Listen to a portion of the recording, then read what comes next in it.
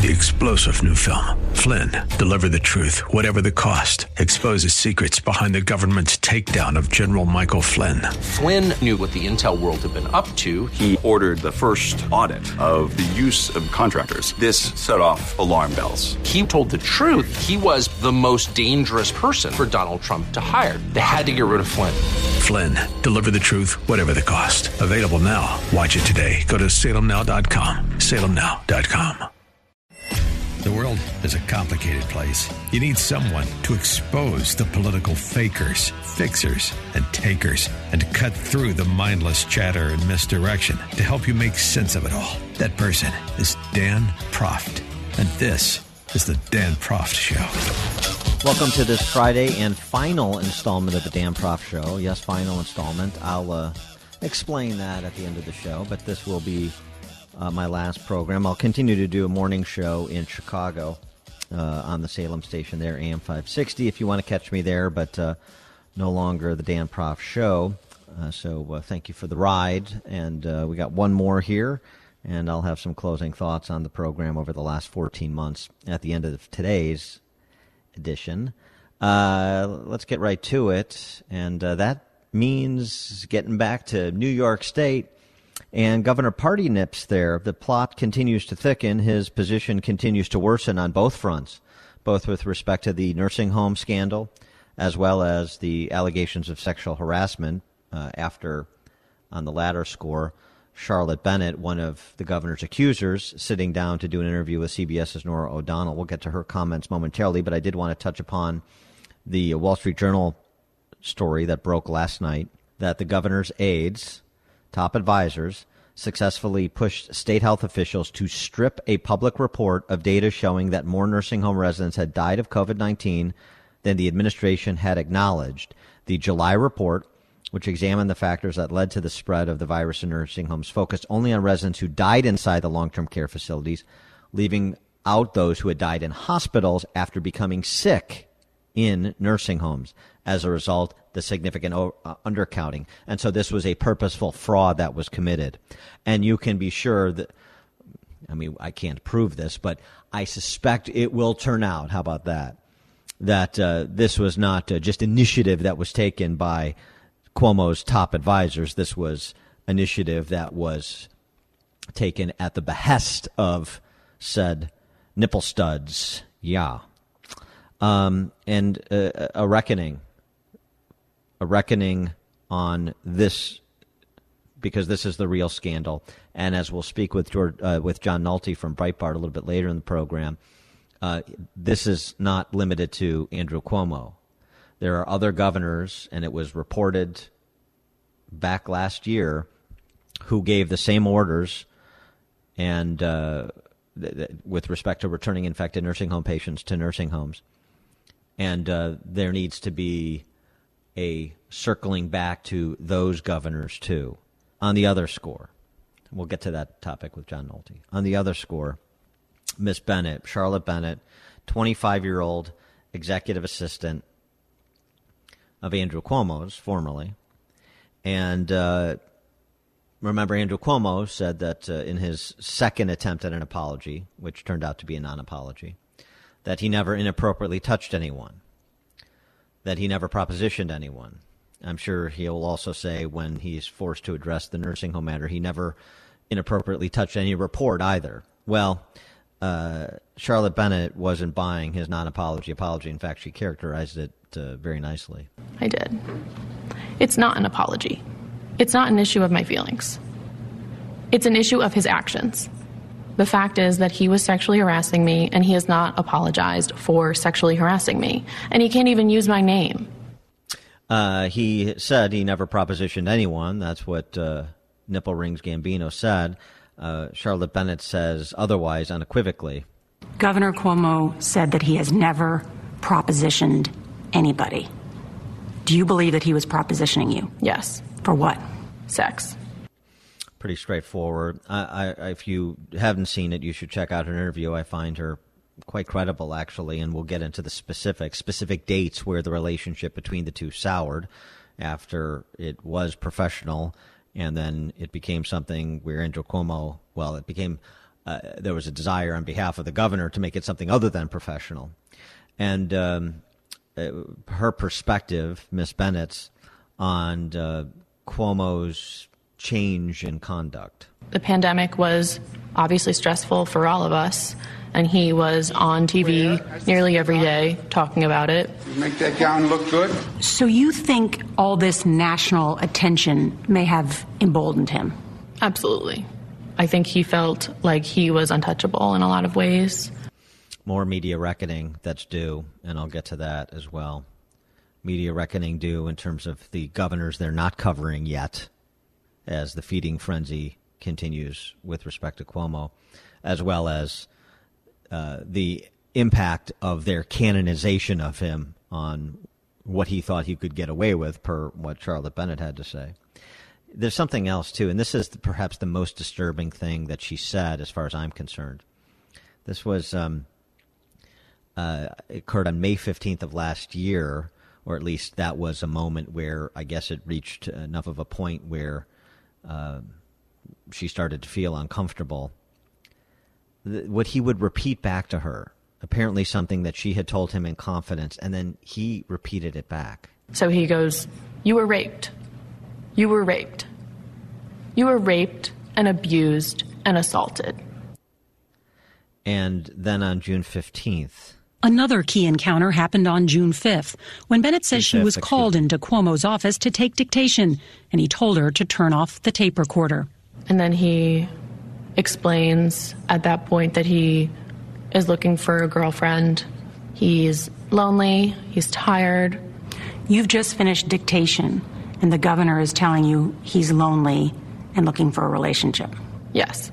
He asked if I had trouble enjoying being with someone because of my trauma.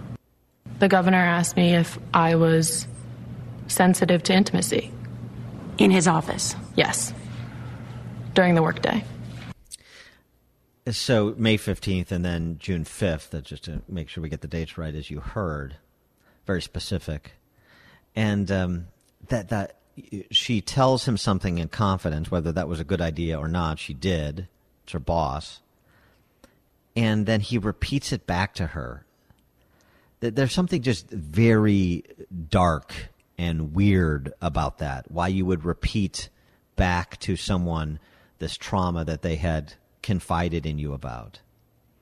And, I talked a bit about this on the morning show I do in Chicago, and to get female perspectives on this. And the perspective was he was trying to break her down, and then get to whether or not she was open to a relationship. And make no mistake about it, that's what he was doing. He asked me if age difference mattered. He also explained that he was fine with anyone over 22. And how old are you? 25. What were you thinking as he's asking you these questions? I thought, he's trying to sleep with me. The governor's trying to sleep with me. And I'm deeply uncomfortable, and I have to get out of this room as soon as possible. And when comes the media reckoning for not only running interference for this sociopath, but turning him into an International Emmy Award winner and best-selling author and saint of the COVID-19 response? Don't take my perspective on it, because I'm just a conservative, so of course I'm disinclined to be charitable to Handsy Anzy Cuomo. How about Ross Barkan over at the Daily Beast, left-wing outlet? Cuomo was always New York's bad guy. Here's why he was finally exposed. And the why is somewhat interesting. Politics surrounding it. There's various theories. We've talked about some of them earlier in the week. That's less interesting to me than a focus on making sure that outlets and individuals in the press corps are chastened, disciplined, that there's a reckoning there. This is what Mr. Barkan had to say. There's an endemic in contemporary journalism that has been fully exposed by Cuomo debacles. Reporters crave narratives. They seek to arrange facts in such a way that stories can be told. They are taught to do this in journalism schools. Editors push them there, and Twitter seals the deal. In literature, characters have foils. In journalism, which too often takes its cues from the same place, this is also true. If Trump was darkness, someone had to be light.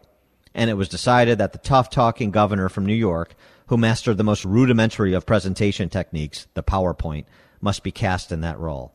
Yeah, I think that's a fair summary of what happened. He goes on to say, Cuomo was anointed and he happily, greedily played the part. The facts were ignored, dismissed, even hidden. Mass death meant mass fame.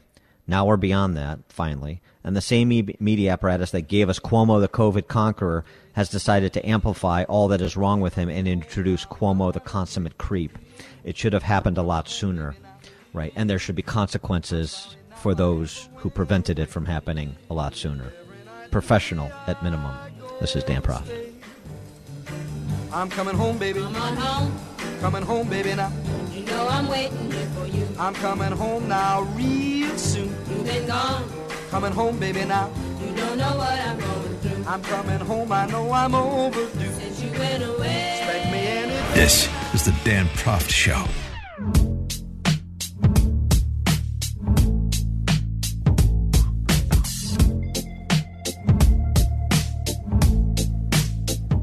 Welcome back to the Dan Proft Show. We're pleased now to be joined by United States Senator from Tennessee, Republican, Marsha Blackburn. Senator Blackburn, thanks so much for joining us. Appreciate it.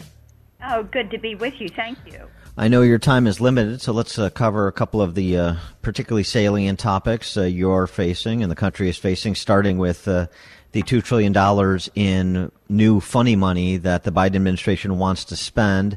Where does that stand in the Senate? What do you see as the likely outcome from that legislative push? We are currently debating it. There will be a vote-a-rama, as it is called, today, probably go late into the night.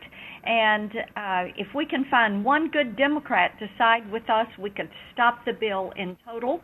And we're going to have a series of amendments that would reduce the spending that is in the bill.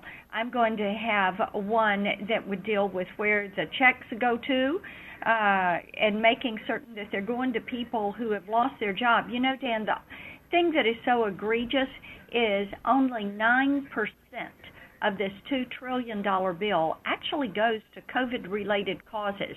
Only 1% goes to vaccines themselves. And the rest of it is a wish list for the Democrats of blue state bailouts, loan forgiveness for certain groups of people, money for arts, money for humanities, money for infrastructure and transportation. So what the left is doing is two very specific things. They're trying to pre-fund their agenda of moving to the left, their socialist-type agenda. And the other thing is it's a payoff for some of these unions and groups that supported them in the presidential election. Well, one of the more noxious elements, too, that we discussed a bit earlier in the week is this provision that would pay federal workers to stay home and be with their children if their children are not in school, even if they're only in school part-time. So on the one hand, you have all these families having to make adjustments because of teachers' unions that are preventing kids from going back to school, Democrat financiers, the teachers' unions. And on the other hand, then taxpayers are going to fund federal workers to stay home because of their allies, the teachers' unions, keeping their kids at home. Well, and that is right. See, and this deals with all of these counties that are in Virginia and Maryland that are around Washington, D.C., where federal workers live, and the teachers' unions are not going back to class. And there are a lot of people that don't even think they're planning to go back in the fall. So what they're doing is paying $1,400 a week for federal employees to stay home to keep their children while their children cannot go to school. Now, while they're doing that, they're not working from home. They're not doing business, their job from home. They are basically on paid vacation from their federal government job. And then another provision that's particularly concerning in terms of the precedent-setting nature of it, Andy Biggs wrote about this in the Journal earlier this week, bailing out multi-state employer pension funds for private sector trade unions, as, for example, the Central States Pension Fund. And that's to sort of set up, he argues, and I agree with him, ultimately a bailout of public sector pension funds by the federal government when they capsize in places like Illinois. Well, that is right, and that's the $350 billion. See, out of that, $50 billion would go to New York, Schumer's home. $27 billion would go to California, Pelosi's home. And by the way, for the first time in a long time, California has a surplus in their state budget this year. $27 billion to them. See, what they're doing is bailing out these pension funds and paying off the debt. Most states have a balanced budget amendment, so they don't run a deficit. So this bill is there. It is for these states like New Jersey and New York and Chicago, Illinois, and California, and they're going to bail out these blue cities and states. And it is people from states like Tennessee that are going to be paying for this. Meanwhile, with respect to the border security, I wanted to raise this issue with you as well. This report that came out this week, domestic policy advisor within the Biden administration, the report suggesting that you can expect 117,000 plus unaccompanied minors to show up on the southern border this year, and this against the backdrop of another report this week that several hundred, if not more, people that tried to come into this country illegally were released into this country. They came through the Del Rio sector in Texas, and more than 100 had tested positive for COVID. So we're talking about this COVID relief. We're talking about trying to, make sure people practice all these protocols to stop the spread and so on and so forth. And then we're letting people come into this country illegally, test positive for COVID, and we're releasing them into this country. That's right. And see, you have to bear in mind what they're doing. They're putting them on a plane or a bus and sending them to different communities around the country. And thereby, you've got the COVID spread that is taking place from these illegal entrants that are presenting themselves at the southern border. And, thinking about this on a global basis here, what is going to be the response to, because, of course, the other play that Democrats want is path to citizenship so they can be voters and the Democrats can try and make them their constituents. What is the response going to be from Republicans in the Senate to H.R. 1, which seeks to federalize elections and make every election going forward like the 2020 election? From Republicans in the Senate, it is going to be to stop this bill. It is clearly unconstitutional. It is a power grab of the left and of the House Democrats. And we know that the Constitution gives the responsibility for setting time, place, and manner of elections to the state legislatures. So this would centralize it. It would move all that responsibility to Washington, D.C. It would institutionalize mail-out ballots for just because they can. It would change signature verification. It would change voter ID laws. And the Democrats feel that doing this would give them a permanent majority. How optimistic are you that Republicans, and maybe if you can peel off a Democrat too, are going to be able to kill the $2 trillion spend, this election bill, the defund police bill that passed the House too? Are those going to be able to be stopped, do you believe? We certainly hope they're going to be able to be stopped. We're always looking for one good Democrat that wants to vote with the Republicans. It's a 50-50 Senate. Yeah, no, well, right. We got that. Yeah. But for the, do you worry at all about making these simple majority votes rather than the 60 to get it to a Senate vote? Well, what we're going to do is just continue to work on H.R. 1 to keep it from going to the floor, and we're going to keep pushing.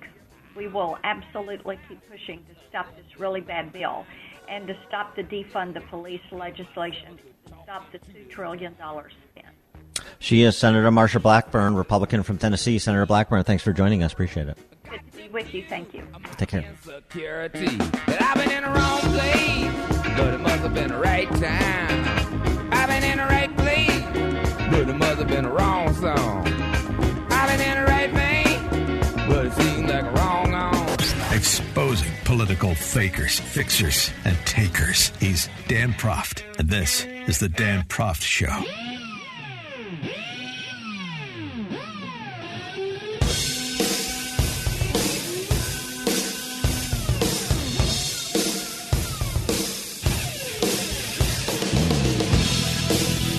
Welcome back to the Dan Proft Show. I'm sure I've told this story before, but I'll tell it again. So a few years ago in Chicago, when he was doing his tour of screenings of Blazing Saddles, Mel Brooks, I went to see Mel Brooks. The movie would be screened, so everybody watched the movie, and then Mel Brooks would come on stage and answer questions for about an hour. And this is, just a few years ago. I think he was 91 at the time. And it was such a good time because Blazing Saddles is such a classic comedy, and because Mel Brooks is just so wildly sharp. I mean, it was basically an hour, not really of taking questions, but more just using questions as the opportunity to riff a few stories for 5 minutes at a time. I mean, it was just such a fun time. And he's such a great artist, Mel Brooks. And of course, the first question he gets asked, and this is, 3 years ago. Think what it would be today. I don't even know if he could ask the question or anybody would be allowed to attend. And I don't mean because of COVID-19 related restrictions. He was asked 3 years ago or so, could you make the movie today? And he immediately said no. 3 years later, roughly speaking, I think the question would be, could you screen the movie you did make today? And I think the answer would probably be no. For more on the death of comedy, particularly if you have a perspective that is not consistent with the established orthodoxy of the identitarian culture, we're pleased to be joined by Christian Toto. You can get all of his work at Hollywood in Toto. That's TOTO.com, Hollywood in Toto. Also, this piece I'm referencing with respect to conservative comedians that are particularly being targeted by the big tech censors. You find this piece at RealClearInvestigations.com, and I'll tweet it out at Dan Proft and at Dan Proft Show as well. Christian, thanks for joining us. Appreciate it. Yeah, thank you for having me. And, I wanted to say right away that it isn't just conservative comedy or jokes. Right. One of the main people in my piece is Ryan Long, who's a very funny fellow from Canada, moved to New York recently. And a lot of his stuff is really just poking back at woke culture. And that really is not technically left or right. And it's also not technically political. But he's facing some big tech suppression. And I think that's important to say. It's not just a left-right thing. It's more, I think what you mentioned, sort of the orthodoxy. What is the accepted wisdom that we need to listen to? And what are the jokes we can tell? It's really amazing. Yeah, no, I'm especially conservative, certainly not limited to. And I wouldn't call Mel Brooks. I don't think he's a conservative. I have no idea, actually, but I would suspect he isn't. But, do you agree with me that forget remaking Blazing Saddles or making it today? Could he even screen the movie he did make today? I think Mel Brooks is kind of grandfathered in the woke culture mindset. Dr. Seuss isn't. Yeah, that's true. But Mel's still here. He's been such a wonderful, funny, upbeat presence. And I also think that conservatives for years have been saying Blazing Saddles couldn't exist today. And of course, Mel Brooks also, confirms that. But so I think there is some self-awareness on the hard left that, gosh, maybe we don't want to target that film. We'll target everything else, and maybe we'll get there eventually. So I'm not 100% sure. But the bottom line is that they couldn't make it today. You couldn't, the movie makes fun of racism. That's of course one of the key driving elements. So you can't make a movie making fun of racism if to get to those jokes you have to kind of go into uncomfortable territory. Just think of what that says. Well, right. And the fact that we're even having this discussion about whether or not you think he could screen Blazing Saddles, Mel Brooks, and it also, all you have to do is start attaching some meaning to the positions that are being taken, but people aren't unwilling to do that. For example, so are you telling me Cleavon Little was a white supremacist? And Richard Pryor was, I think, a co-writer on that film, too. Yeah, right. And Gene Wilder, of course, had this great career with Richard Pryor, collaborations with Richard Pryor, and so on and so forth. It's just absurd.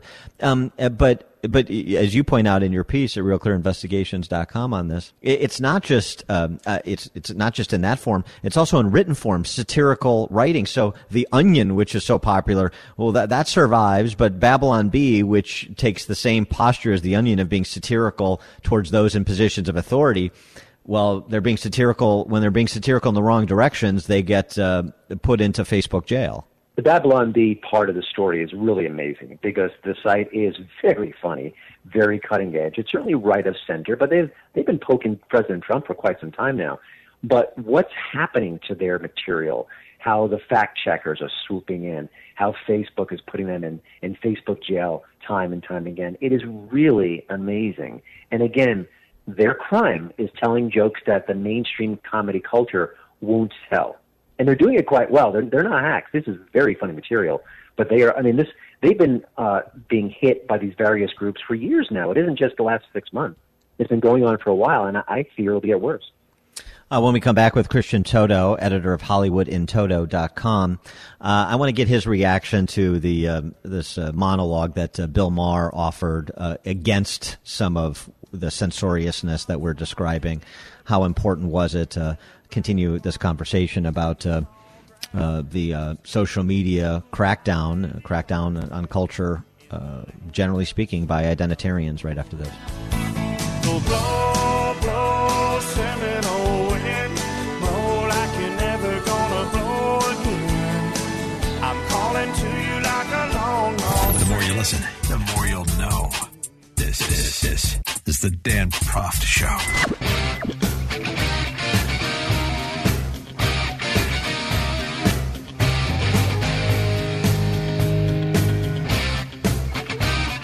Welcome back to the show. We're speaking with Christian Toto, editor of HollywoodInToto.com. Do check out his piece that we were talking about before the break. So this conservative comic goes on social media and ... at RealClearInvestigations.com. As I said, I'll also tweet it out.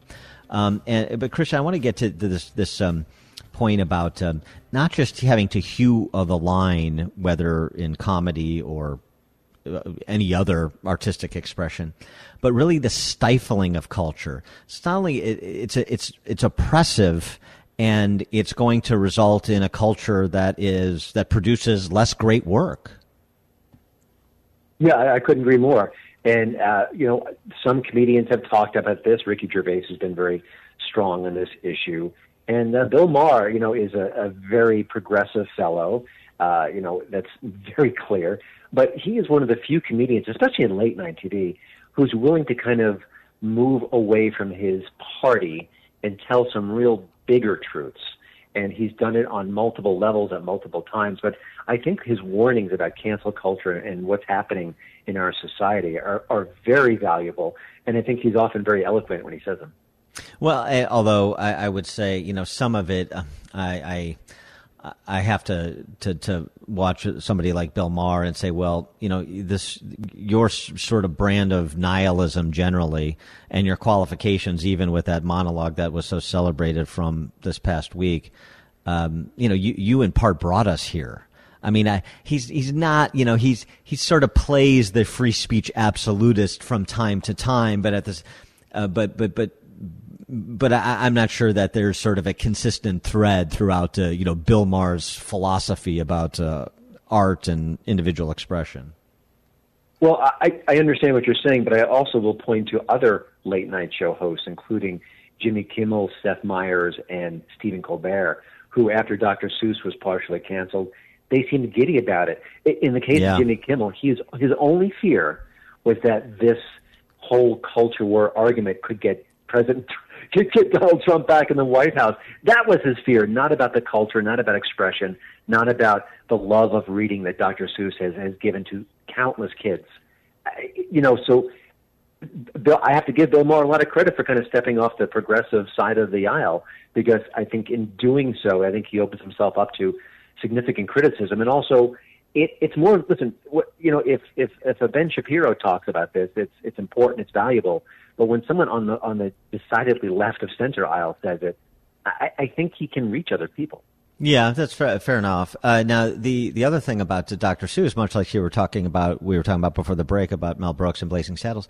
I mean, Dr. Seuss and the whole and so much of his work was about understanding differences and then not letting differences divide. So, I mean, so much of his message to kids reading or being read his books was unifying and move beyond innate characteristics rather than getting beset by them.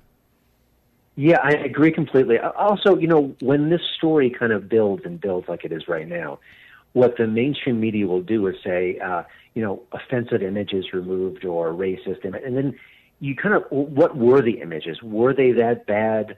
Maybe they were a little, I don't even know, and I read the news every day. Like, it sort of just gets lost in the shuffle, and then we just assume, like a kind of a blanket assumption that everything that we're being told is exactly right. But in his heart of hearts, the stories he wrote didn't reflect that at all. And also, if they were really terrible, awful imagery, wouldn't we know this 30 years ago, 40 years ago, 20? I mean, why is it just now it's unacceptable? And then all of a sudden, eBay is pulling the books. Yes. Amazon is. I mean, there's something so incredibly creepy about this knee-jerk decision. And it does a disservice to Dr. Seuss. And, listen, maybe some people, maybe a small group of people will say, you know what, that image is offensive. But that is a small group of people. Maybe another small group of people said, I love that image, or I love that book, or I can kind of look past it. Why are their voices, why do they matter less? Well, right. I mean, right, exactly. The subjective, it's offensive, is the basis for book burning parties. And here's the thing, and you point this out with the Jimmy Kimmel example. Part of it is for conservatives or people who actually do believe in the right to offend without running afoul of First Amendment protections. I think we have a hard time believing that this is an opinion that's actually shared by a lot of people. And yet Jimmy Kimmel, sort of in a backdoor way, as you described, shares it. A op-ed at The Nation.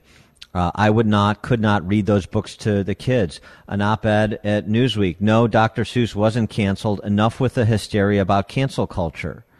I mean, there really is a movement. Maybe it is relatively small, but it's comprised of people that are influential, that have platforms to push this. And I think you laugh it off. We laugh it off to our peril. I'm not laughing. I have to say, I really am not. I think you're hitting on an interesting point. In theory, deep down, this should not be a conservative liberal argument. It should be about free speech. It should be about artistic expression. But I think that there are many people on the left who see people on the right embracing free expression and defending art that may be kind of challenging. And I think they've turned it into a left-to-right mission. So the Ricky Gervaises of the world, who are liberal comedians who are defending free speech, they're the exceptions.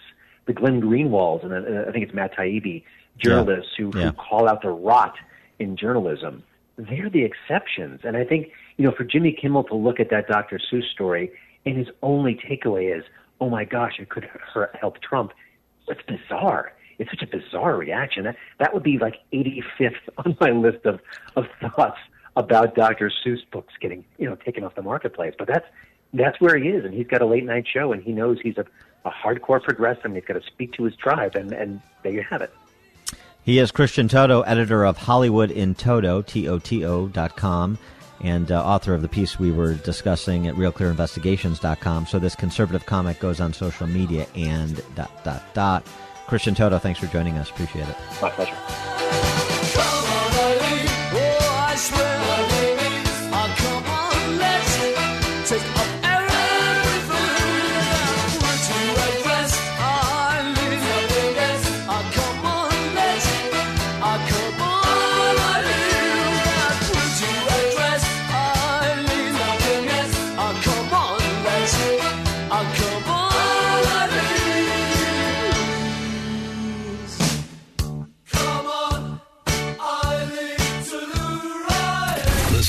Podcast of the show at danproftshow.com.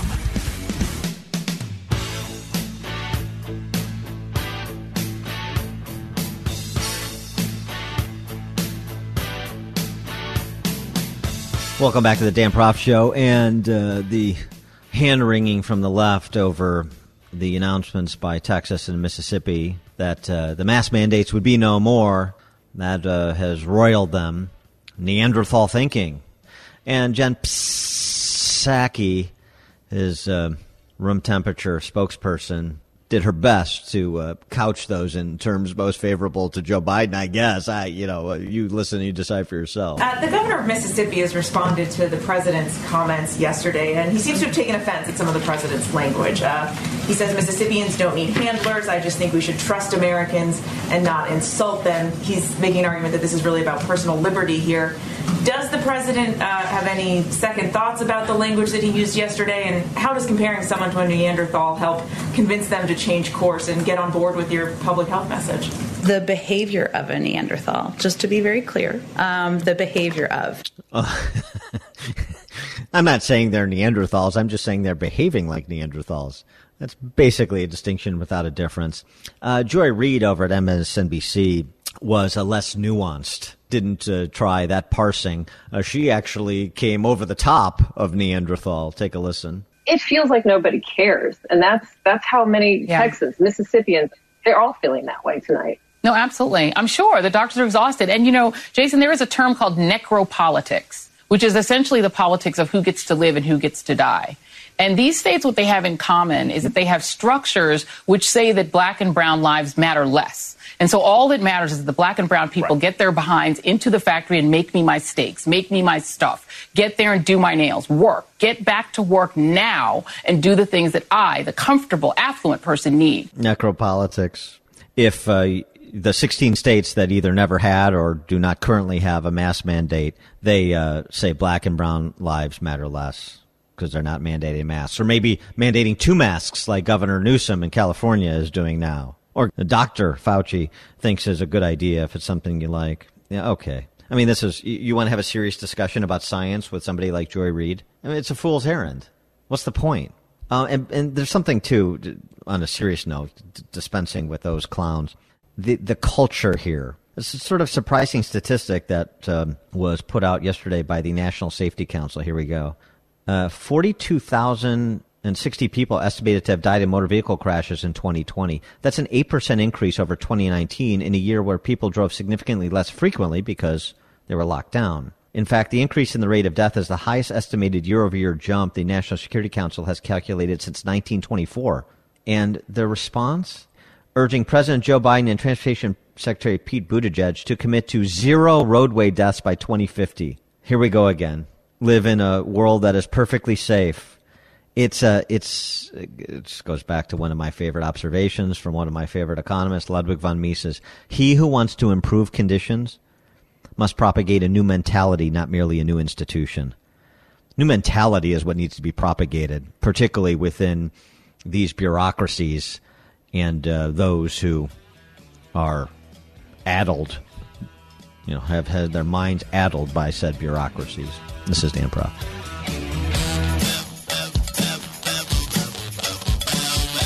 This is the Dan Proft Show. The world is a complicated place. You need someone to expose the political fakers, fixers, and takers, and to cut through the mindless chatter and misdirection to help you make sense of it all. That person is Dan Proft. And this is the Dan Proft Show. Welcome back to the Dan Proft Show. Please follow us at danproftshow.com and on social media at Dan Proft Show. I'm inclined to be a acolyte of Mark Twain and his observation that no man's life, liberty, or property are safe while the legislature's in session. But the suspension of legislative session in D.C. by Nancy Pelosi because of a alleged threat from the president's men, as she terms them, that needs to be addressed straight away. Here's what Pelosi had to say on Wednesday. Supplemental is going to take more money to protect the Capitol in a way that enables people to come here, children to come and see our democracy in action, all of you to cover what happens here safely, members to be comfortable that they are safe when they are here, and not be concerned about what happened last time. But that just doesn't have a place in a democracy so that many more people can come here and do their jobs. And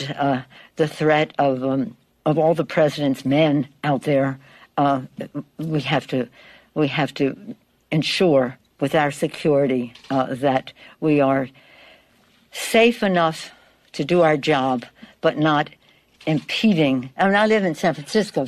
Yeah, we know.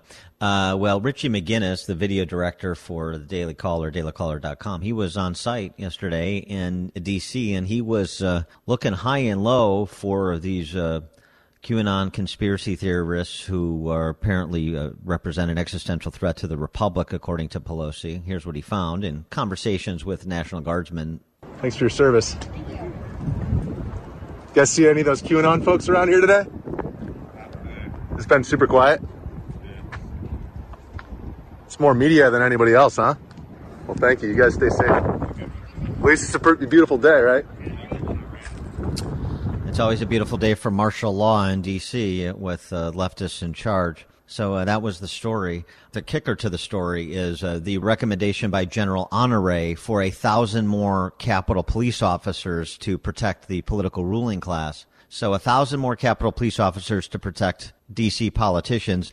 Meanwhile, those same D.C. politicians on the left want to defund the police for the hoi polloi out there outside the Beltway. Isn't that interesting? For more on this topic, we're pleased to be joined by our old friend who's got a new title.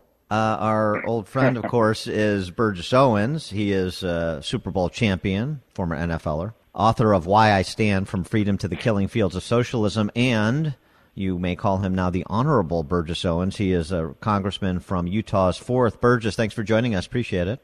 Thank you so much. So what about Nancy Pelosi's shutdown of Congress because of this perceived threat emanating from the Twitter sphere? Well, if we learn our history, we recognize that fear is always used by those who want to control others. And we live in a country that's based on faith. We always have been. We dream. We take risks. I mean, we're the country of entrepreneurs. We get up every single day and figure out if we want to achieve something, we have the right to try and to fail. These guys it's an amazing process to see what's going on. And I tell you, Dan, I think the upside is very simply this. We've been talking about the hard left for a long, long time. Many of us have been talking about the threat of socialism and Marxism. It's not taught in schools nowadays. Oh, by the way, there's a remarkable book written back in 1958 called The Naked Communists. If you want to see what's going on today, you want to see the tactics that's happening today, that's a great, great read. But at the end of the day, we now see firsthand and with remarkable contrast exactly what it looks like. You're right. We have this remarkable big wall with a razor wire, as if the American people are going to come and climb a wall and attack the Capitol. Meanwhile, we have thousands and thousands every single day coming across our border that is not protected. COVID is coming through.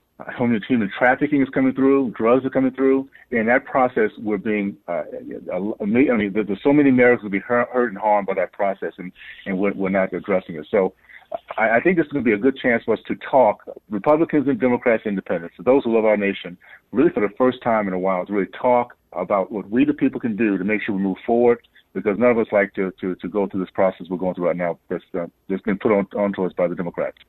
Who's in charge of the federal government at present? And I ask that question because Biden hasn't had an unscripted moment since he was inaugurated.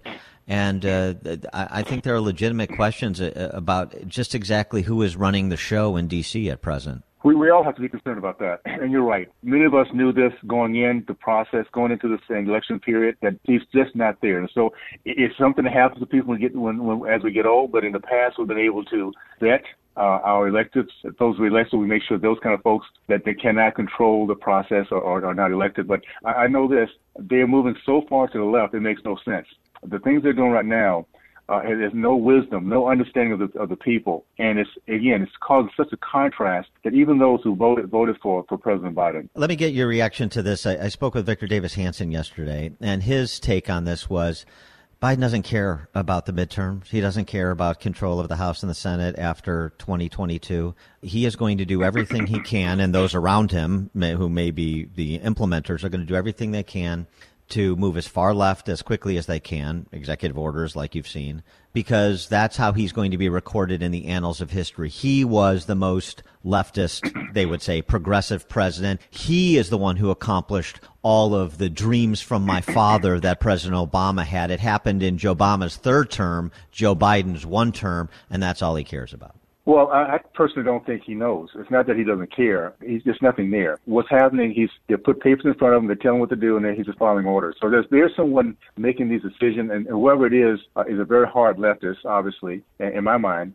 And they're trying to get as much done as possible because they know that within 2 years, they will not have the amount of power that they have right now. And I want American people to recognize what we're looking at are people, an ideology that cares nothing but about power. Don't care about we the people. Don't care about what's right, what's fair. It's all about power. Again, it's scary in one sense, but in another sense, I have so much faith in American people. I really do. As a student of American history and really world history, as you are, and you've written about in terms of the threats that poisonous ideologies, socialism and communism, pose, even if Republicans took back the House and the Senate in 2022, you still have this whole cultural purge going on, manifesting itself in so many different ways in so many different sectors, including, by the way, now reparations actually being moved forward in the West, in Evanston, Illinois, the home of Northwestern University, in Bristol, England, an area that was once represented 250 years ago by Edmund Burke, for goodness sakes. I wonder what you think the greatest threat that's occurring with the cultural purge and where people you think would be highest and best, where they could put the highest best use of their time in terms of pushing back. Again, the biggest part of this is us waking up, us knowing that we have a threat. We're now seeing what kind of cancel culture looks like, and it's at some point the American people are going to get very, very sick and tired of this. I think the greatest thing that's coming out of this is recognizing that we've been under attack for a long, long time. The leftists have been attacking our kids in the educational system, and that's actually what was defined way back when Karl Marx said that the first battlegrounds rewriting of history. They have known that if you change the way our kids think, they can change this intergenerationally. And so now we know that. I mean, what we'll do when we come back into power is be addressing things like what's happening in our college system. If we cannot have a system, a process by which our colleges, our education process is putting out kids that love our country, can compete, we need to make some changes there. We need to pull back our funds from, I don't care what they call themselves. They could be Yale, Harvard, whatever. If they're anti-American and making sure our kids are coming out with degrees that do not make a difference, with debt and a hatred to our country, we need to make sure that we're addressing that in a big way.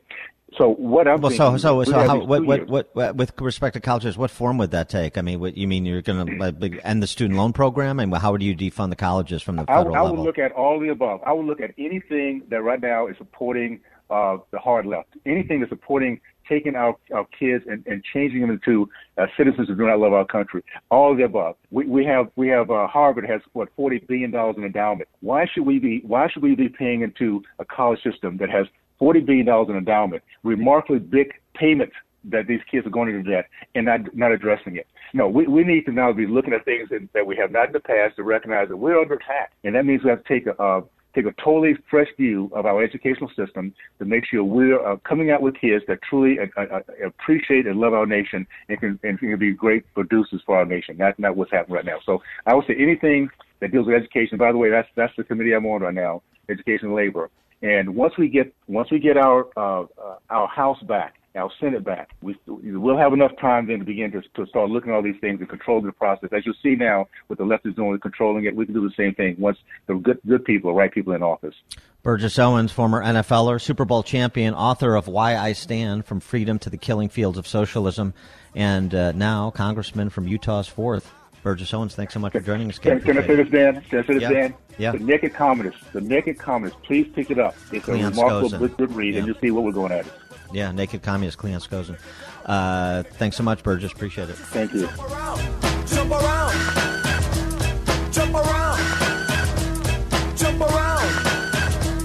jump up and get down. Grab a good seat and sharpen your pencils. Class is in session with Professor Dan Proft and the Dan Proft Show.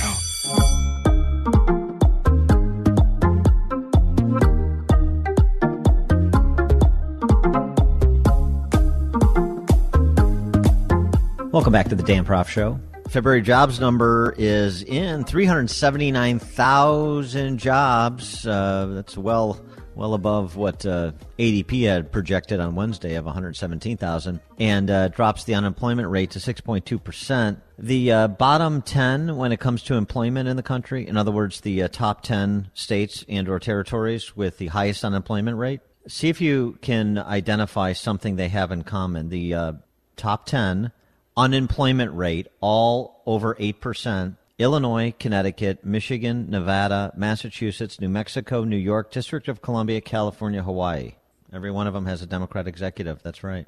And unemployment rate a third higher than the national average. But, hey, you don't go change in Illinois.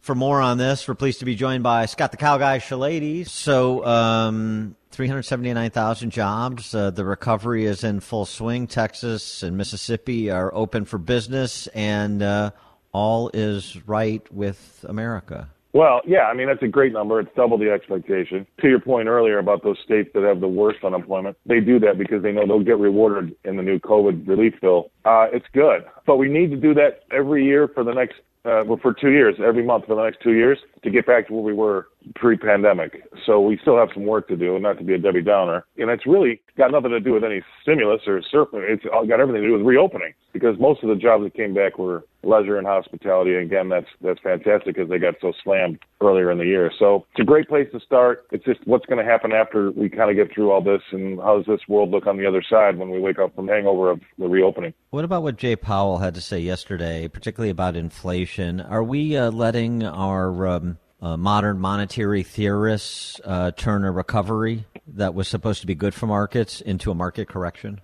We have to be very, very careful. I mean, I'm not an inflation hawk. I don't look for it's not been something I've really worried about. Even in 2008 when we had 0% interest rates, that was something that everybody was expecting. That's never really happened. And there's been any number of reasons why we don't see inflation happen like we've been told it will. But boy, oh boy, with the amount of money that we're throwing at this issue at the same time that we're recovering, look, we're going to have this grand reflation trade, grand reopen reflation trade, right? And everybody's going to get, euphoric about being able to come out of your houses finally because you've accepted communism. You're going to, yeah, right. And then you're going to have this economy where it's going to be the I deserve it economy, right? Let's go on that cruise. I deserve it. Let's go on a holiday. I deserve it. Let's go buy that new house. I deserve it. But let me tell you, when it's all said and done and we come down on the other side of this thing, what does this world look like? And that's what I'm trying to figure out, because we're going to be face to face with the Biden administration, and maybe we're going to have 40%, tax on capital gains. Maybe we're going to have 35% tax on corporations. Maybe we're going to have 2% or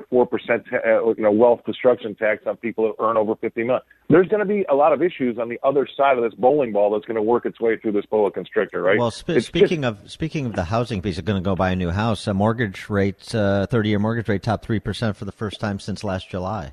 Right, and that's going to be a psychological thing.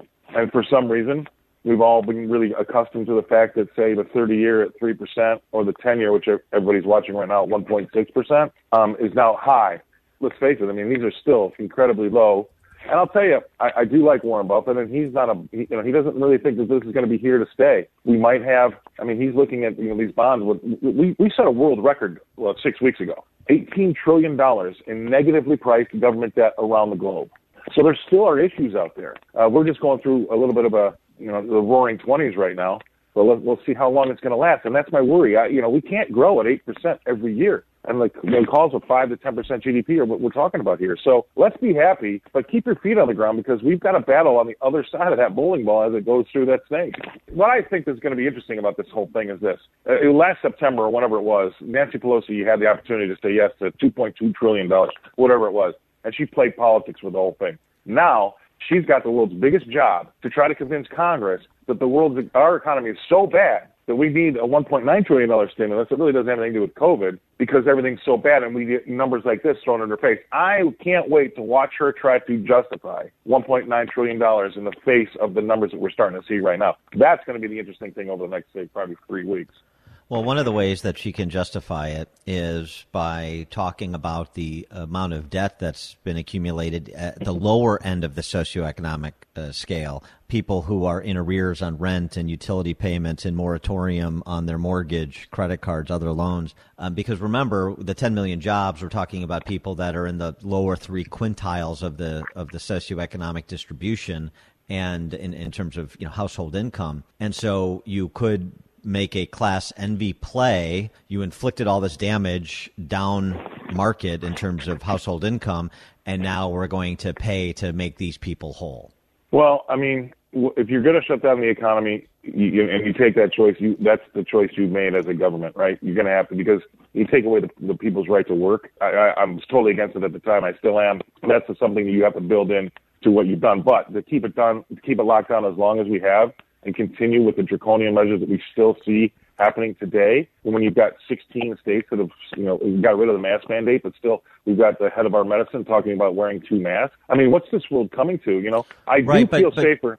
But Scott, but my point is to say this, though. We're looking at all the money that's sloshing around, and household incomes bumping up, and savings rates bumping up.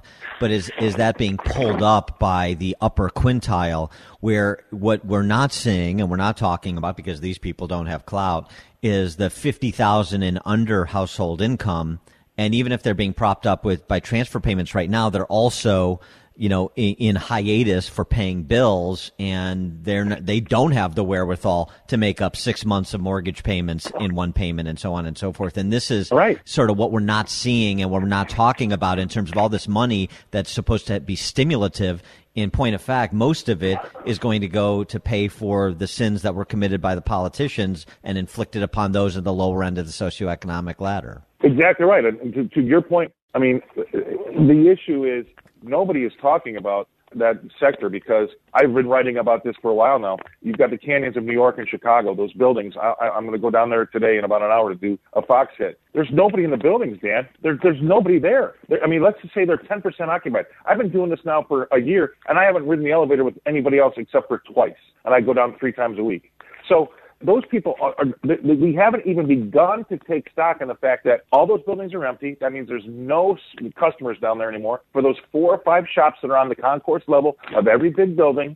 I mean, we have not begun to even, we're talking about leisure and hospitality. What about the dry cleaner and the key cutter? I mean, these people are gone forever, and all the restaurants that have been still gone forever. I still think there's a great reckoning. And then that's why you've got these people talking about going back in 2023, because you've got so many big CEOs. My brother-in-law works for a massive company. They have 2 floors of the Sears Tower in Chicago. They don't know when they're going to go back. Still.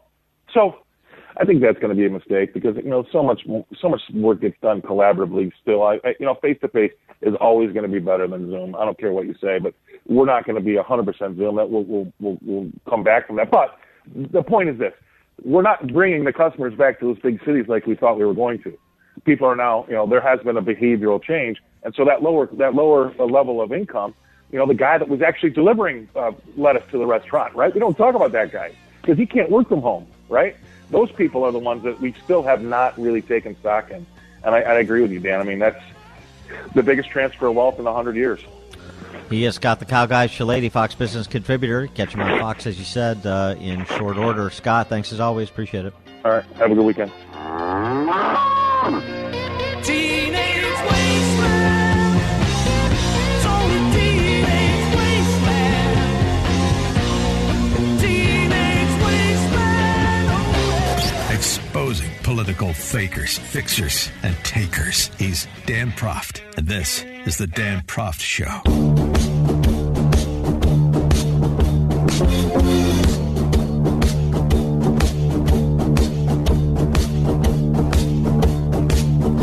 Welcome back to the Dan Proft Show. The old saying goes, sell to the masses, live with the classes, right? The Sam Walton and Walmart experience, for example. And that may be true, but the converse isn't necessarily sell to the classes and live with the masses. No, the Mercedes dealership owner lives with the classes too. And do we see this happening now in corporate culture, particularly Fortune 1000 companies more generally, that they're happy to eschew the masses in order to live or at least be accepted and sanctioned by the champagne socialists who drive behavior and control the institutions that have particular appeal to the classes? Follow all that? Hopefully Matt Purple did. He is our next guest, and he's written about this in the context of Disney Corp as one prime example. Matt Purple is a senior editor at the American Conservative, americanconservative.com. Matt, thanks for joining us. Appreciate it. Hey, Dan, how you doing? Good. So, and what about that? What about Disney, of all places, discarding lower to middle income families and their kids, eliminating them potentially as lifelong consumers of Disney products in order to fall in line with woke-think? Yeah, well, my conservatism used to focus primarily on government and limiting government, making sure that it can't intrude too far into our lives. And as it happens, I think that's still a worthwhile endeavor and something we ought to focus a lot on. But what you're noticing as we progress here, supposedly, is that big corporations are falling to this woke ideology, right? In other words, the wokesters have discovered that you don't necessarily need to pass a law to shut somebody up or to have your way. You only need to capture the right corporate gatekeepers, a company like Disney, for example, or like as we just experienced, the company that publishes Dr. Seuss as well. And in terms of Disney, what you're seeing is they are firing people like Gina Carano over sharing an allegedly offensive meme online.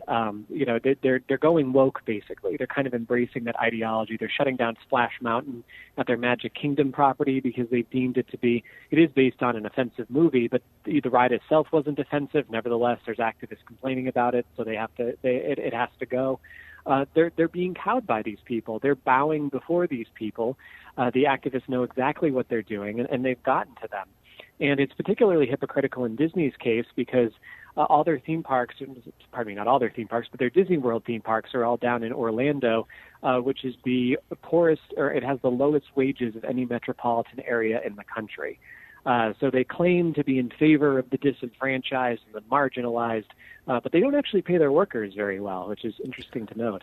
Well, but here's the thing. They're obviously making a calculation that this will not impact our bottom line or negatively impact it such that we can't afford to fall in line. Yeah, they are. And, this takes us into the Dr. Seuss story as well. We all learned last night that eBay is no longer going to carry any of the titles that the estate recently decided to stop publishing. Titles like If I Ran the Zoo and Mulberry Street. And it just gets back to this idea that, if you can pressure the right companies, then you can prevent ideas from even getting out there at all, from even disseminating in the first place. And I think that we need to stand up for this because this has a very big impact on our culture. And it isn't just going to stop. I'm sorry, go ahead, Dan. But how do you do that? Because if it's untrue that you go woke and you go broke, and there's no evidence to really suggest it is true at this juncture, I mean, it could change, but that's not true right now, then how do you do that? Particularly conservatives, we're not so interested in the organized boycott like the left is. Yeah, and maybe we need to become more interested in it. And I've resisted this for a long time. I hate this idea that every time a company does something you don't like, then therefore you have to get away from it. I think that just balkanizes us even further. But it's getting to a point where culture is being erased, culture is being wiped out, and where just the overall cultural climate is becoming very hostile, not just to what we believe, but to our ideas even being out there. And I think you have to find a way, this is only going to stop when these big corporations decide that the economic pain that's caused by surrendering to the woke people is greater than by not surrendering. And I haven't quite figured out what that looks like yet. I'm not sure anybody quite knows what it looks like yet. I think that Trump tried to impose some of that pain by calling these people out on Twitter. Maybe it worked, maybe it didn't. It doesn't seem like it did. But there needs to be an ongoing discussion about this going forward because this is where it's headed, and I see no reason why it would stop. Well, maybe they'll be undone by their own internal contradictions. And I want to pick up our discussion there with an example that relates to Disney in part. More with Matt Purple from The American Conservative, theamericanconservative.com right after this. It's just like the ocean under the moon. It's the same as the emotion that I get from you. You got the kind of love that can be so smooth out. Give me your heart and make it real, or else forget about it.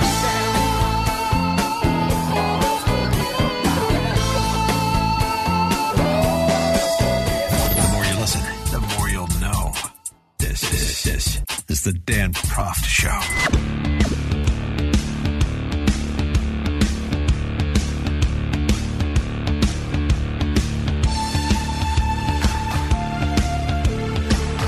Welcome back to the show. We're speaking with Matt Purple, who's senior editor at The American Conservative, theamericanconservative.com, talking about woke culture and the totalitarian identitarians. And what does it look like to push back against what Disney or the NBA or other major institutions in the private sector, big corporations, wealthy individuals, high profile status? What does it look like? And the question maybe, Matt, is rather than say we need to be more focused on things that we're loath to do as conservatives, like boycotting a company every time they make a decision you don't like, as you were saying before the break. Maybe we just sit back and say, ultimately, we should focus on what we like to do and let the internal contradictions of the other side have their way, sort of thinking about this in a Cold War sense, the internal contradictions of the Soviet Union, ultimately its undoing.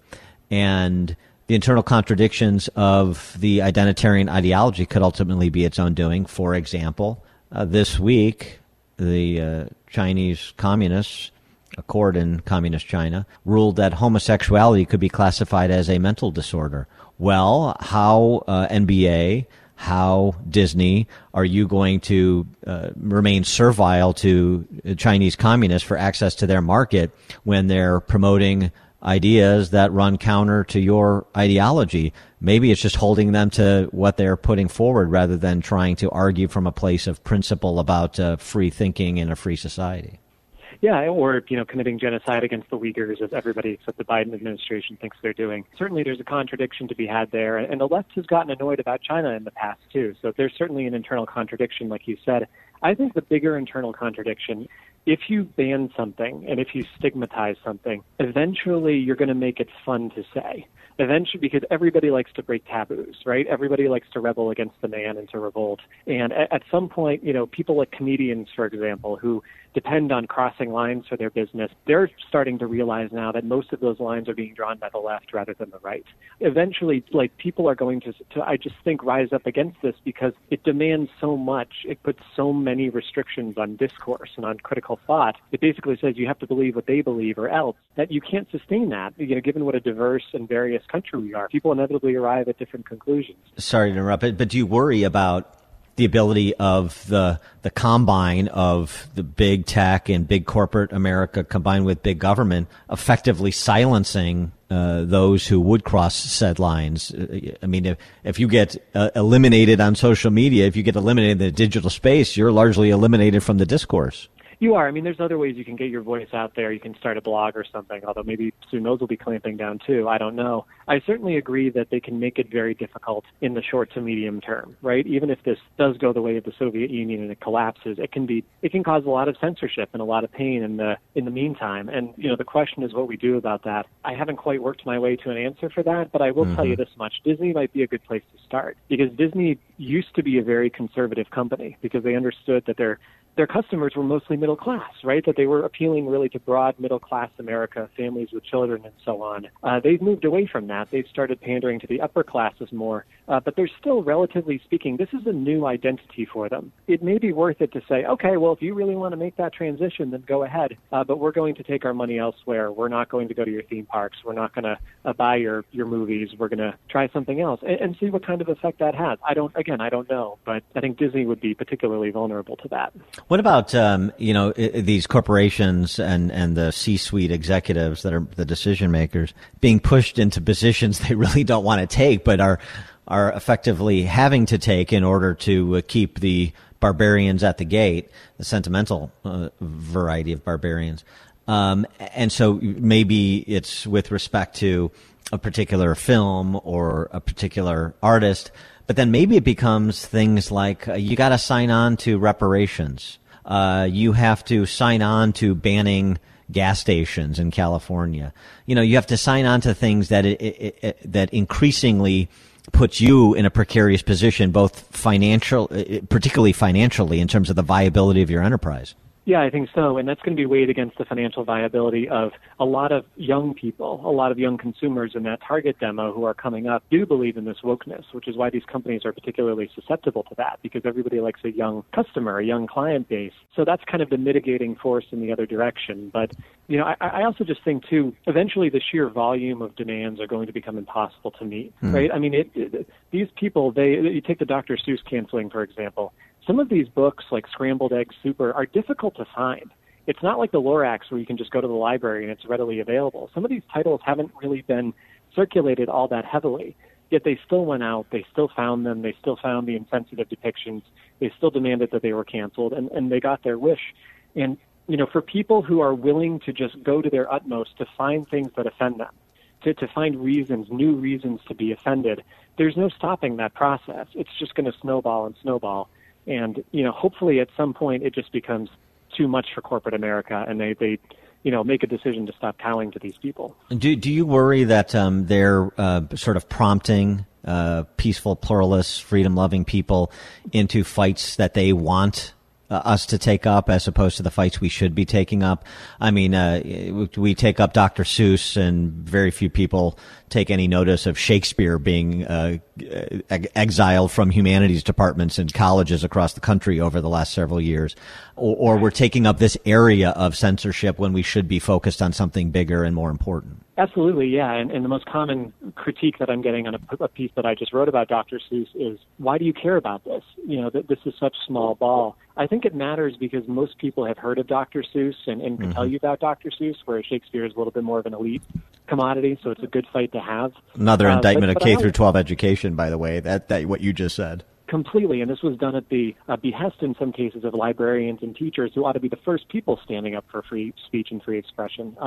It's unbelievable. But, you know, I also just think, too, that if you are going to go in this direction, then yeah, I mean, at some point, I think it just becomes too much. And I think so, too. You know, I would much rather be talking about the Joe Biden $1.9 trillion spending package that's about to go through Congress that contains a lot of junk. I'd rather be talking about H.R. 1, that Voting Rights Act. I'd rather be talking about, there's a lot of big legislation moving right now, and it can seem a little piddling that we're talking about Dr. Seuss.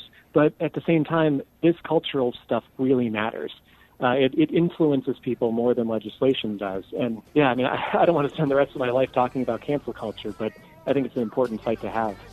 Matt Purple, senior editor at theamericanconservative.com. Matt, thanks as always for joining us. Appreciate it. Thank you, Dan.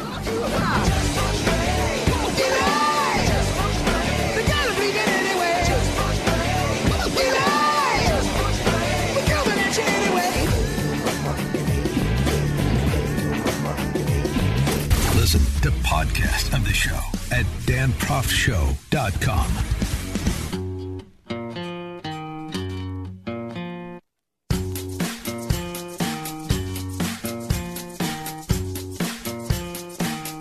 Welcome back to the Dan Proft Show, and I want to demonstrate some courage, particularly since it's my last show, might as well. Pastor Stuart Allen Clark of Malden, Mississippi. He is a pastor of the First General Baptist Church there in Malden, Missouri. Pastor of the First General Baptist Church in Malden. Recent sermon, he had some advice, even though he admits, as you'll hear, that he's not in the business of marriage counseling, but he had some advice for wives in particular. And as you listen to what he has to say, just imagine being a man sitting next to your wife at the church on that day and just trying to stare ahead as your wife is turning to you and probably staring you down while listening to the pastor's sermon. And ladies, here's the thing you need to know about men. Don't give him a reason to be like this distracted boyfriend.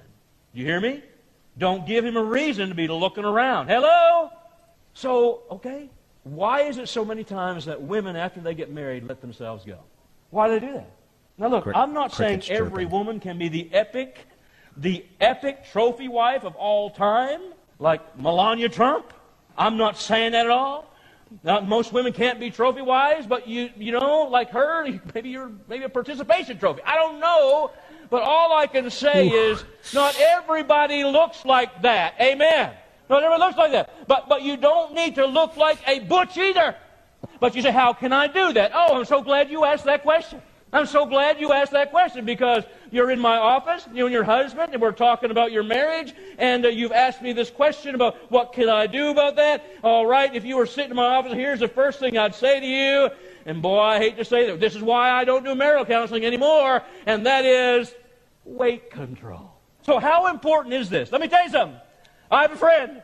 He has put a divorce weight on his wife. That's how important this is. You know, makeup is a good thing. You know, one little boy said to the other boy, why do girls wear makeup and perfume? He said, because they're ugly and they stink. You don't want to be ugly and stink. Scientists have discovered, by the way, a food that diminishes a woman's sex drive. It's called wedding cake. Whew, you may want to have run that by the little missus before offering that to the congregation. Needless to say, phrases like participation medal wife or participation trophy wife and including a divorce weight in the marital contract did not go over well in all quarters, including among the General Association of General Baptists, since this was a General Baptist church. They issuing a statement saying that he was scheduled to moderate a session of that General Association in July of next year. He's resigned from that position, and they quickly distanced themselves from Pastor Clark just as quickly as they, just as readily as they could. General Baptists believe that every woman was created in the image of God, and they should be valued for that reason. Furthermore, we believe that all individuals, regardless of any other factors, are so loved by God that Christ died for them.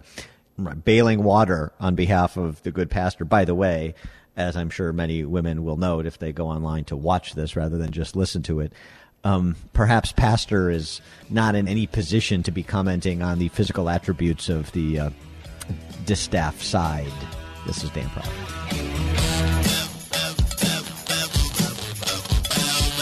This is the Dan Proft Show.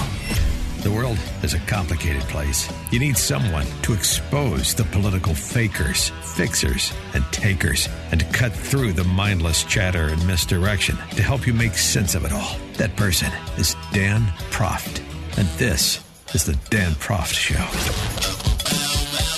Welcome back to the Dan Proft Show. Please follow us at danproftshow.com and on social media at Dan Proft Show. Thinking a little bit more about Governor Nipplestuds and the way he was described by Charlotte Bennett, we talked about before the top of the hour. It reminds me of the study that was done last year by researchers at University of British Columbia with respect to the dark triad personalities, those who have a combination of Machiavellian, narcissistic, and psychopathic tendencies, the dark triad characteristics. And it strikes me that thinking about Hansi Anzi Cuomo's 2 attempts at an apology, that's what we have at play there. Remember, those dark triad personality traits are more likely to manifest themselves in the virtuous victim. And isn't that what Cuomo is doing when he does the I never inappropriately touched anybody? If I made you feel awkward, it certainly wasn't my intent. I was completely ignorant. I apologize if you felt awkward. I apologize if you misinterpreted, if you thought not what I did. If anybody was offended by it, and I could intend no offense, but if they were offended by it, then it was wrong. See, that's the virtuous victim. Right, I'm a victim, but I tell you what, I'm going to own it because I'm virtuous. You know, like he told his brother Fredo, hey, I just do what's right. That's just what I do. I assume if and when he ever offers a statement about the nursing home scandal, the order that he gave, the consequences it wrought, the cover-up that followed, he will also say, I never inappropriately touched any report, because we have a Wall Street Journal story that broke last night that finds more evidence that Cuomo's top advisors successfully pushed state health officials to strip a public report of data showing that more nursing home residents had died of COVID-19 than the administration had acknowledged. And let's bring our next guest for more on this topic, because he suggests that there's something else going on here, particularly when as it relates to the press corps' coverage of Cuomo's implosion. Pleased to be joined again by John Nolte, who is editor-at-large, Breitbart.com. John, thanks for joining us. Appreciate it. Thanks for having me on.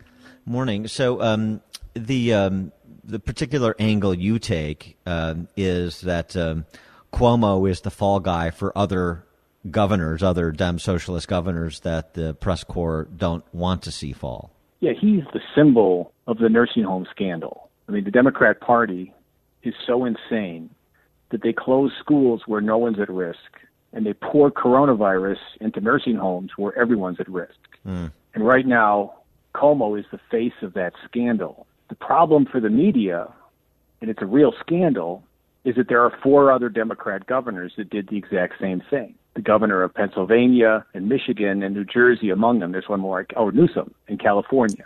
So you've got New Jersey, California, Michigan, and Pennsylvania, 4 Democrat governors who are up for re-election. One's in a tough recall fight. And if the media takes the nursing home scandal and reports on that accurately and reports on that responsibly, Cuomo's going to go down, because he not only lied about that scandal, he not only told the public that it wasn't his fault that happened, it was a directive from Trump's D.C., which was a lie. He also covered it up. He covered up documents, and that might actually be a crime. So if the media go after him for that, they're going to have to go after these other 4 Democrat governors, 2 of whom are in important swing states. And having a governor in office in your party helps a lot if you want to win that state during the presidential election.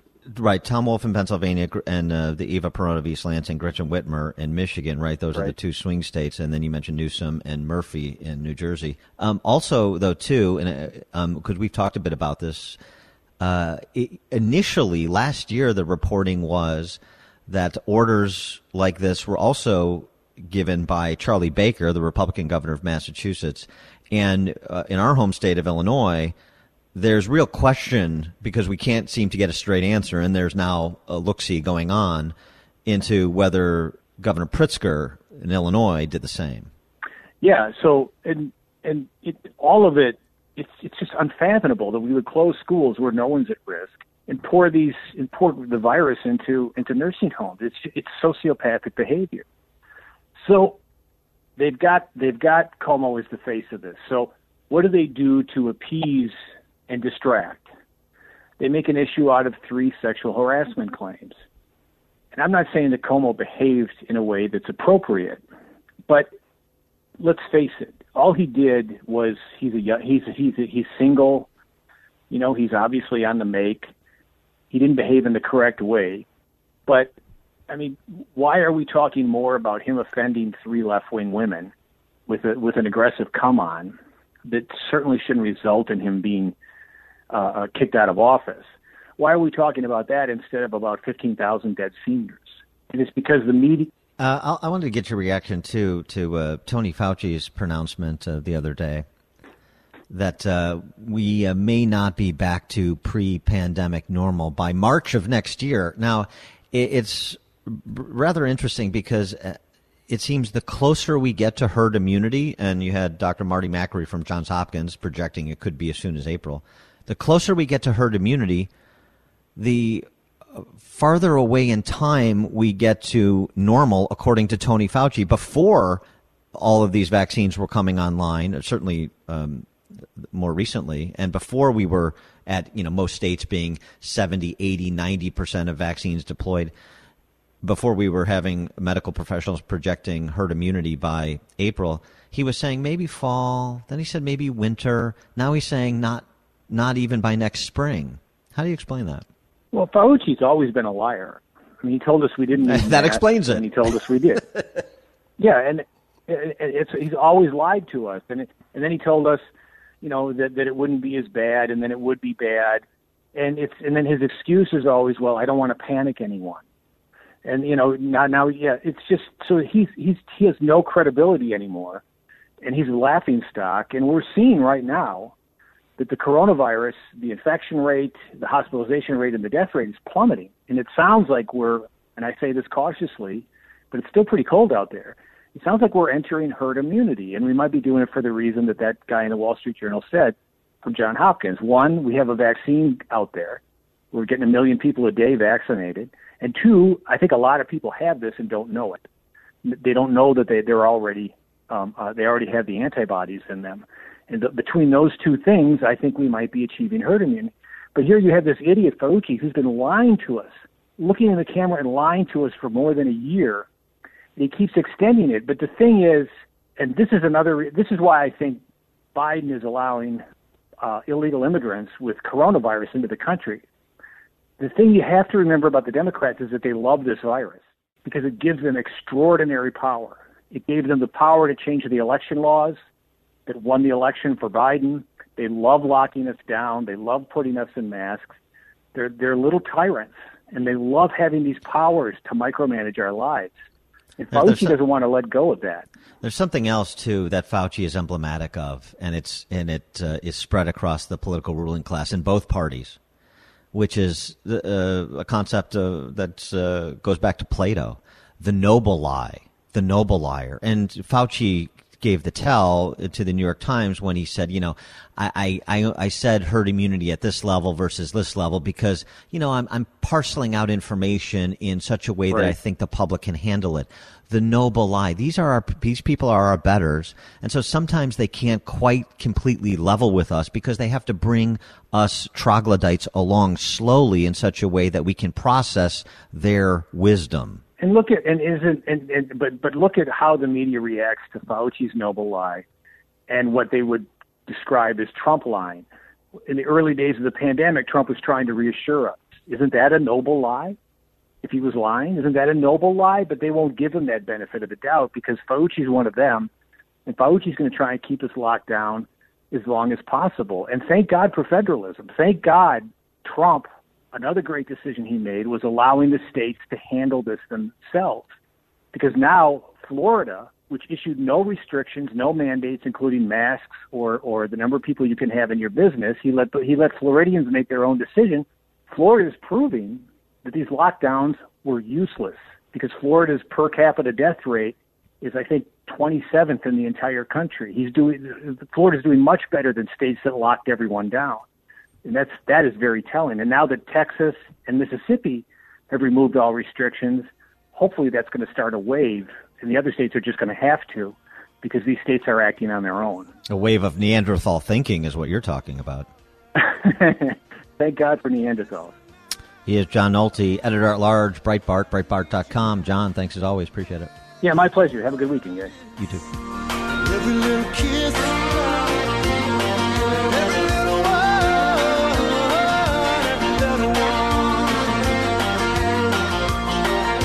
Grab a good seat and sharpen your pencils. Class is in session with Professor Dan Proft and the Dan Proft Show.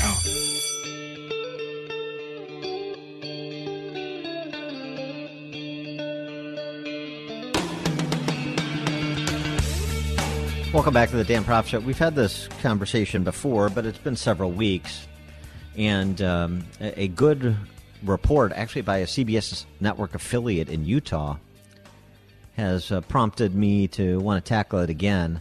That is just the incidence of adverse reactions, adverse outcomes with respect to vaccinations. And unlike COVID and the coverage of COVID infections in most quarters for the better part of the last year, this is not intended to, or nor will it be, an engagement in fear-mongering, not going to overstate the case. But we are going to suggest some data be examined and provided on a routine basis so that there is transparency with respect to the problems associated with the vaccinations in context, and so people can have confidence in the choice they make because it's an informed choice.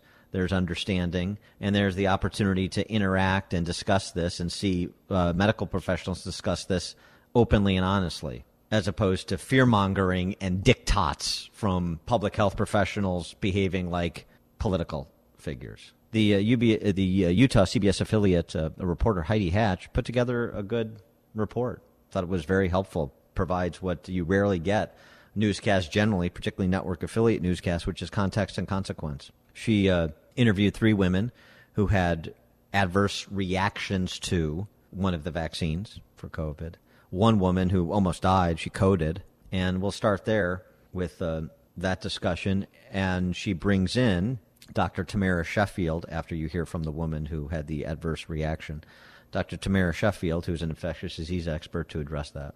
Probably 3 hours later that I was having breathing problems. Carrie was rushed to the hospital, treated for an allergic reaction, and sent home. The next morning, her battle to breathe began again. Very, very scary. I immediately went to the COVID ICU, and they did the swab right away and determined that it wasn't COVID, but that it was a reaction to the shot. Once stabilized, Carrie was moved to another floor. I got up there and coded again, and they brought me back down. Well, all the breathing and wheezing and everything had ruptured my vocal cord. While Carrie's allergic reaction is rare, Dr. Tamara Sheffield, medical director of Intermountain Community Health and Prevention, says there are more allergic reactions to the COVID vaccines than first expected. Anaphylaxis is moderately higher, with twice as many documented allergic reactions from the Pfizer vaccine compared to Moderna. And the nice thing is we are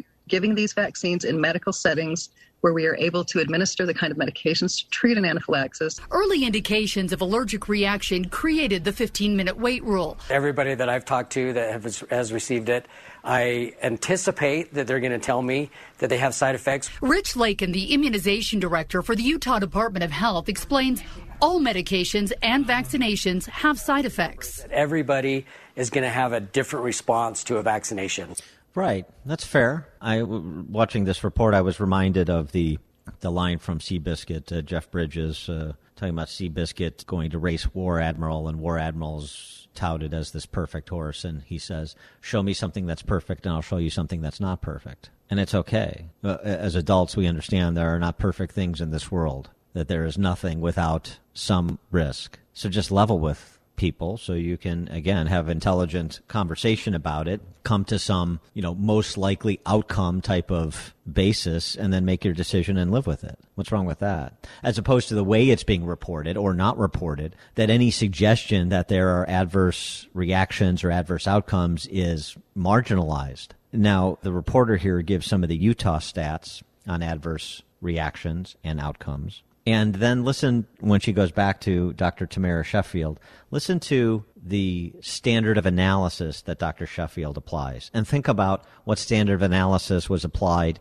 in most all of the reporting on COVID over the last year. In Utah, after nearly 500,000 COVID shots, there have only been 114 reports of side effects to VAERS, including 4 reported deaths. Is it saying that the vaccine caused the deaths, or there were deaths in people who received vaccine? And that's 2 very different things. It is 2 very different things. And she's right to make that distinction.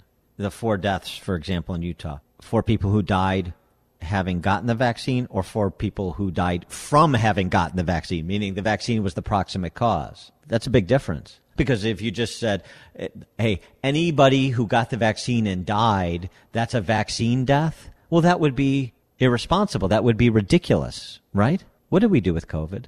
What did we do with COVID? Was it proximate cause only? Or was it anybody who dies with COVID is a COVID death? You see, I just want to make sure we understand the standards we should be applying. The difference between correlation and causation. The difference between correlation and causation was dismissed when it came to reporting on COVID deaths. It's applicable here with vaccines. It should be applicable. I'm not necessarily criticizing that Dr. Sheffield. It should be. She made the proper distinction. The question is, why wasn't it applied to COVID deaths? Such that you got a more reasonable understanding of the actual threat, as opposed to 500,000 people are dead from COVID, and you get a misunderstanding of the threat of lethality that is present with the infection, don't you? Which is why, actually, according to survey research, you find that the American people think about 10% of people die from who have been infected die, when it's more like 0.1%, 100x less than people think.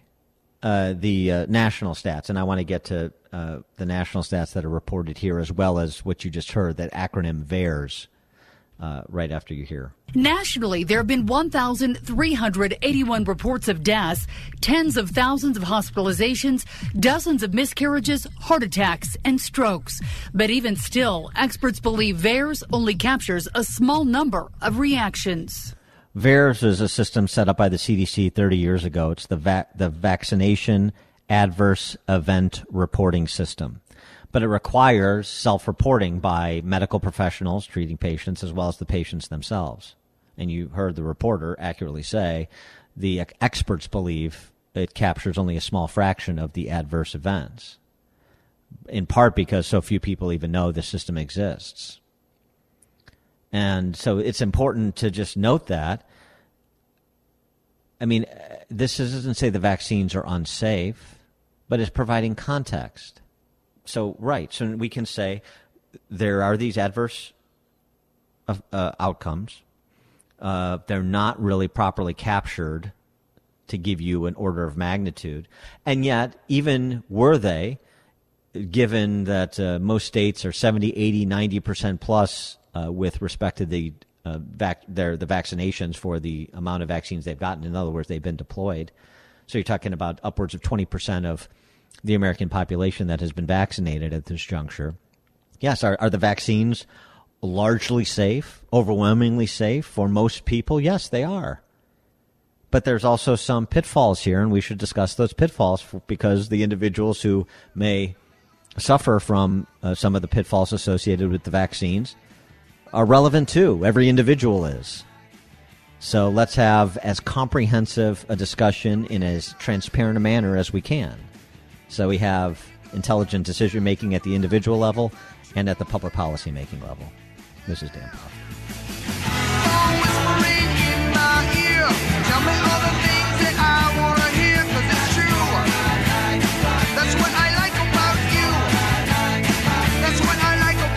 Exposing political fakers, fixers, and takers. He's Dan Proft, and this is the Dan Proft Show.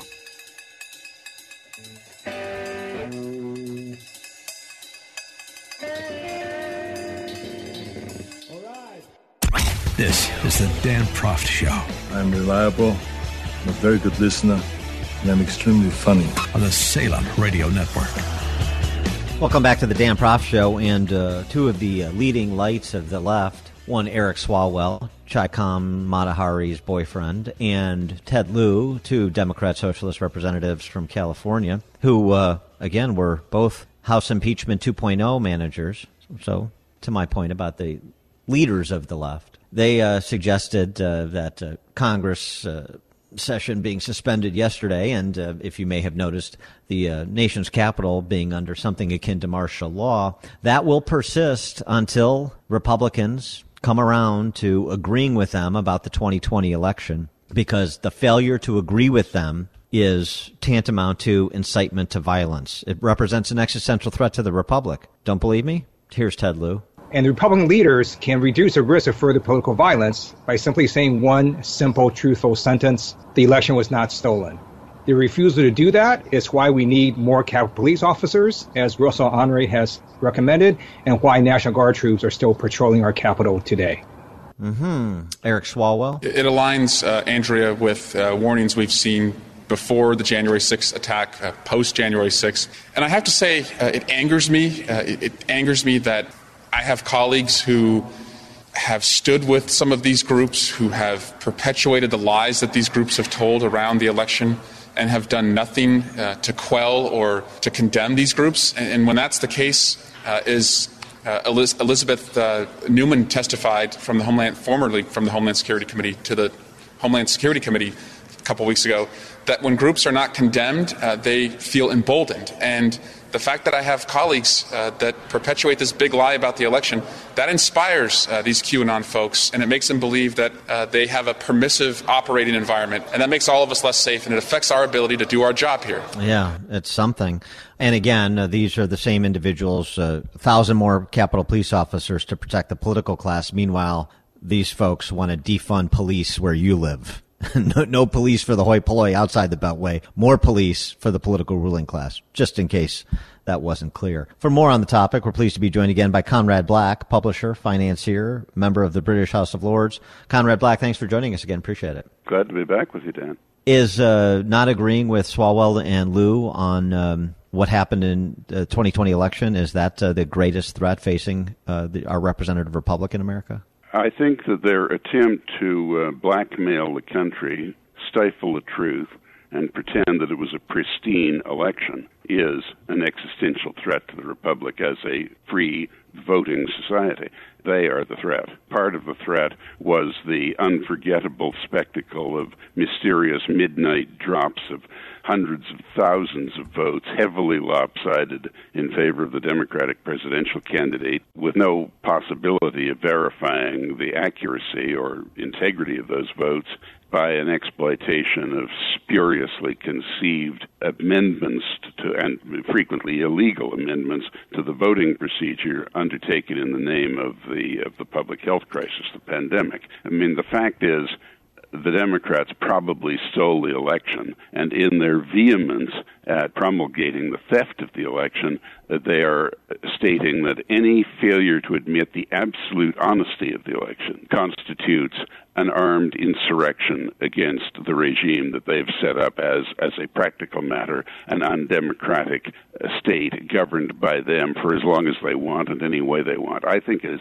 utterly scandalous and unbelievable. When President Trump spoke last Sunday in Orlando, thankfully, he avoided any hyperbole. He didn't claim to have won the popular vote. He didn't win the popular vote. Biden won the popular vote fair and square. But it is not at all clear that under the elections system that the United States has, where it isn't the popular vote that wins, it's a federation, and it is the amalgamation of electoral votes from the various states that wins the election. It's the 6 times in American history before last year the candidate who was elected did not lead the popular vote. That's the way the system works. It works that way in other countries. It's the way the system works. And if you win a lot of states by a narrow margin and lose a few by a huge margin, that produces that result. And for these people to game the system, stuff the ballot boxes under a fraudulent procedure undertaken in the name of enabling people to vote during a pandemic, and then, I mean, that's one thing to steal an election, but then to try and suppress any discussion of it and claim that anyone who raises a peep of objection is a hooligan trying to overthrow the government by violent means. This has never happened in the United States before, and it must never happen again. When we come back, I have one more question on this topic, and then I also want to get your take on what a post-Trump Republican Party will look like, or is it even a post-Trump Republican Party?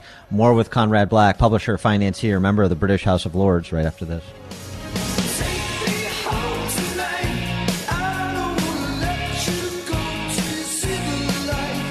The more you listen, the more you'll know.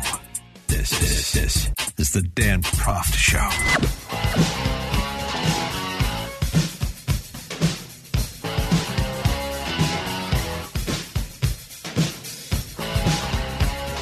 Welcome back to the show. We're speaking with Conrad Black, publisher, financier, member of the British House of Lords. And Conrad, before the break, we were talking about the accusations by Democrat socialists like Congressman Swalwell and Lieu, Nancy Pelosi, that anything other than committing to rinse and repeat that the election was not stolen represents a threat to the Republic. Something else that they've done, too, you were talking about what's unprecedented in American history to suggest that anybody who disagrees with that or raises legitimate questions about the administration of the election in particular states last year is somehow, an anti-democratic threat to a free society.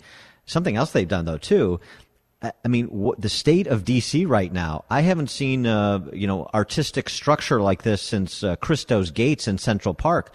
This is all a show in advance of what you were just describing.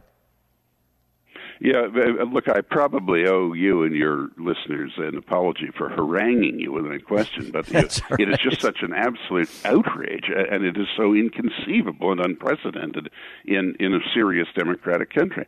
Anyway, we're moving on to this new thing, and may I add, it is just doubly annoying coming from this man Swalwell, the most unsuccessful candidate for presidential nomination in the history of the country, who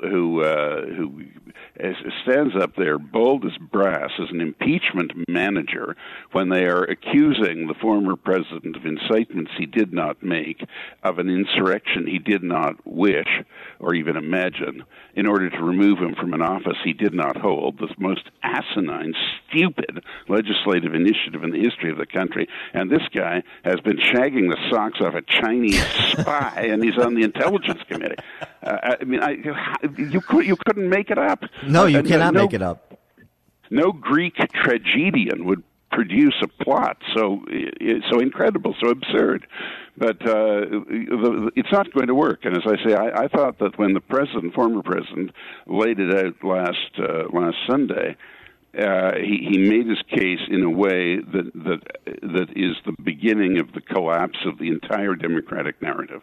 I mean, you put it out in your preamble to our previous session, and it won't fly. I mean, the fact is, half the people realize and believe that there was something funny about the election. Look, I have to add, if I may, one point.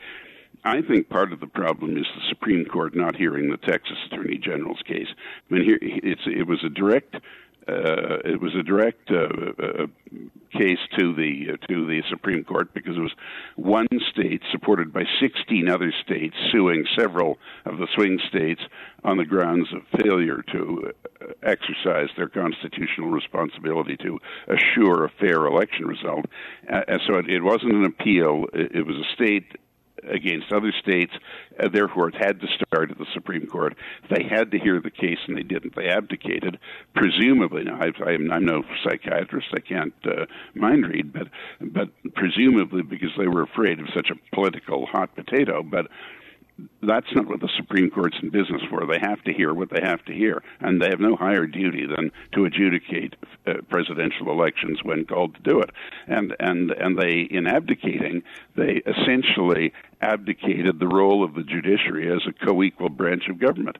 I'm not saying how they should have determined that. They should have determined it on the basis of the adduced facts, but they should have heard the case. You mentioned Trump's speech at CPAC this last Sunday evening, and I wanted to get your review of the roadmap that he laid out effectively. Dan Henninger wrote about this in the Journal, too. Much of it was very Reagan-esque, as much of his policy agenda was very Reagan-esque. It just was sort of subordinated to, his personality and rhetorical flourish and tweets and such. But did he lay out a roadmap that would provide, if followed, would provide Republicans with majorities and control of the federal government for a generation? Well, I don't know about a generation, but I think that party is headed to victory next year, and I think in 2024 the Republican nominee, assuming his health holds. And he certainly looked pretty robust on Sunday. Quite a contrast, I may say, with the incumbent president. But if his health is good, he will either be the nominee or the nominee will be somebody approved by him. There was no doubt at the end of that address on Sunday that it's the president's party, the Republicans. I mean, these people had the fairy tale that Trump was just some meteor that came across the sky and he's gone. That's nonsense. That party supports him and the right to support him. Which do you think is the more judicious path for Trump, as kingmaker and, tapping somebody like Ron DeSantis to carry the mantle forward in 24, or if he's up for the challenge physically, as you suggest, him doing it himself?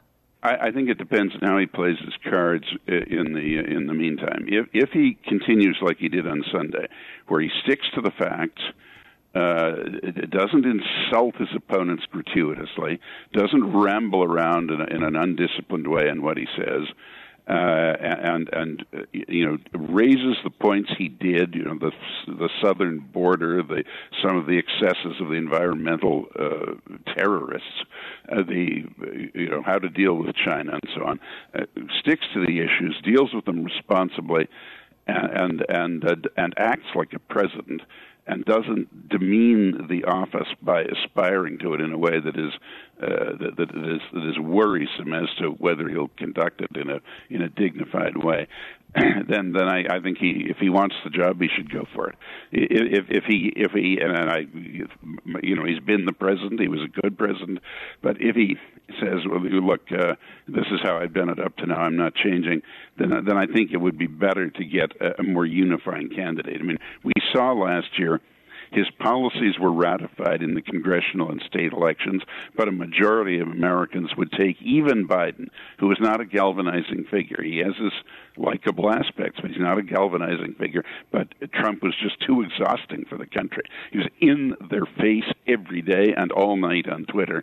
And if he makes that turn to a more statesmanlike and calm approach to the office, seeking the office and holding the office, he should do it himself if he wants it. If not, he should get it all set up and decide who he thinks should be president and support that person.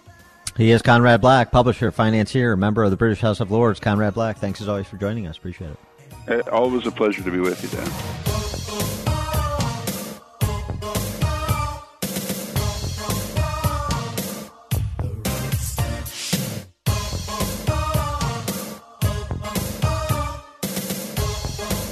Listen to podcast of the show at danproftshow.com.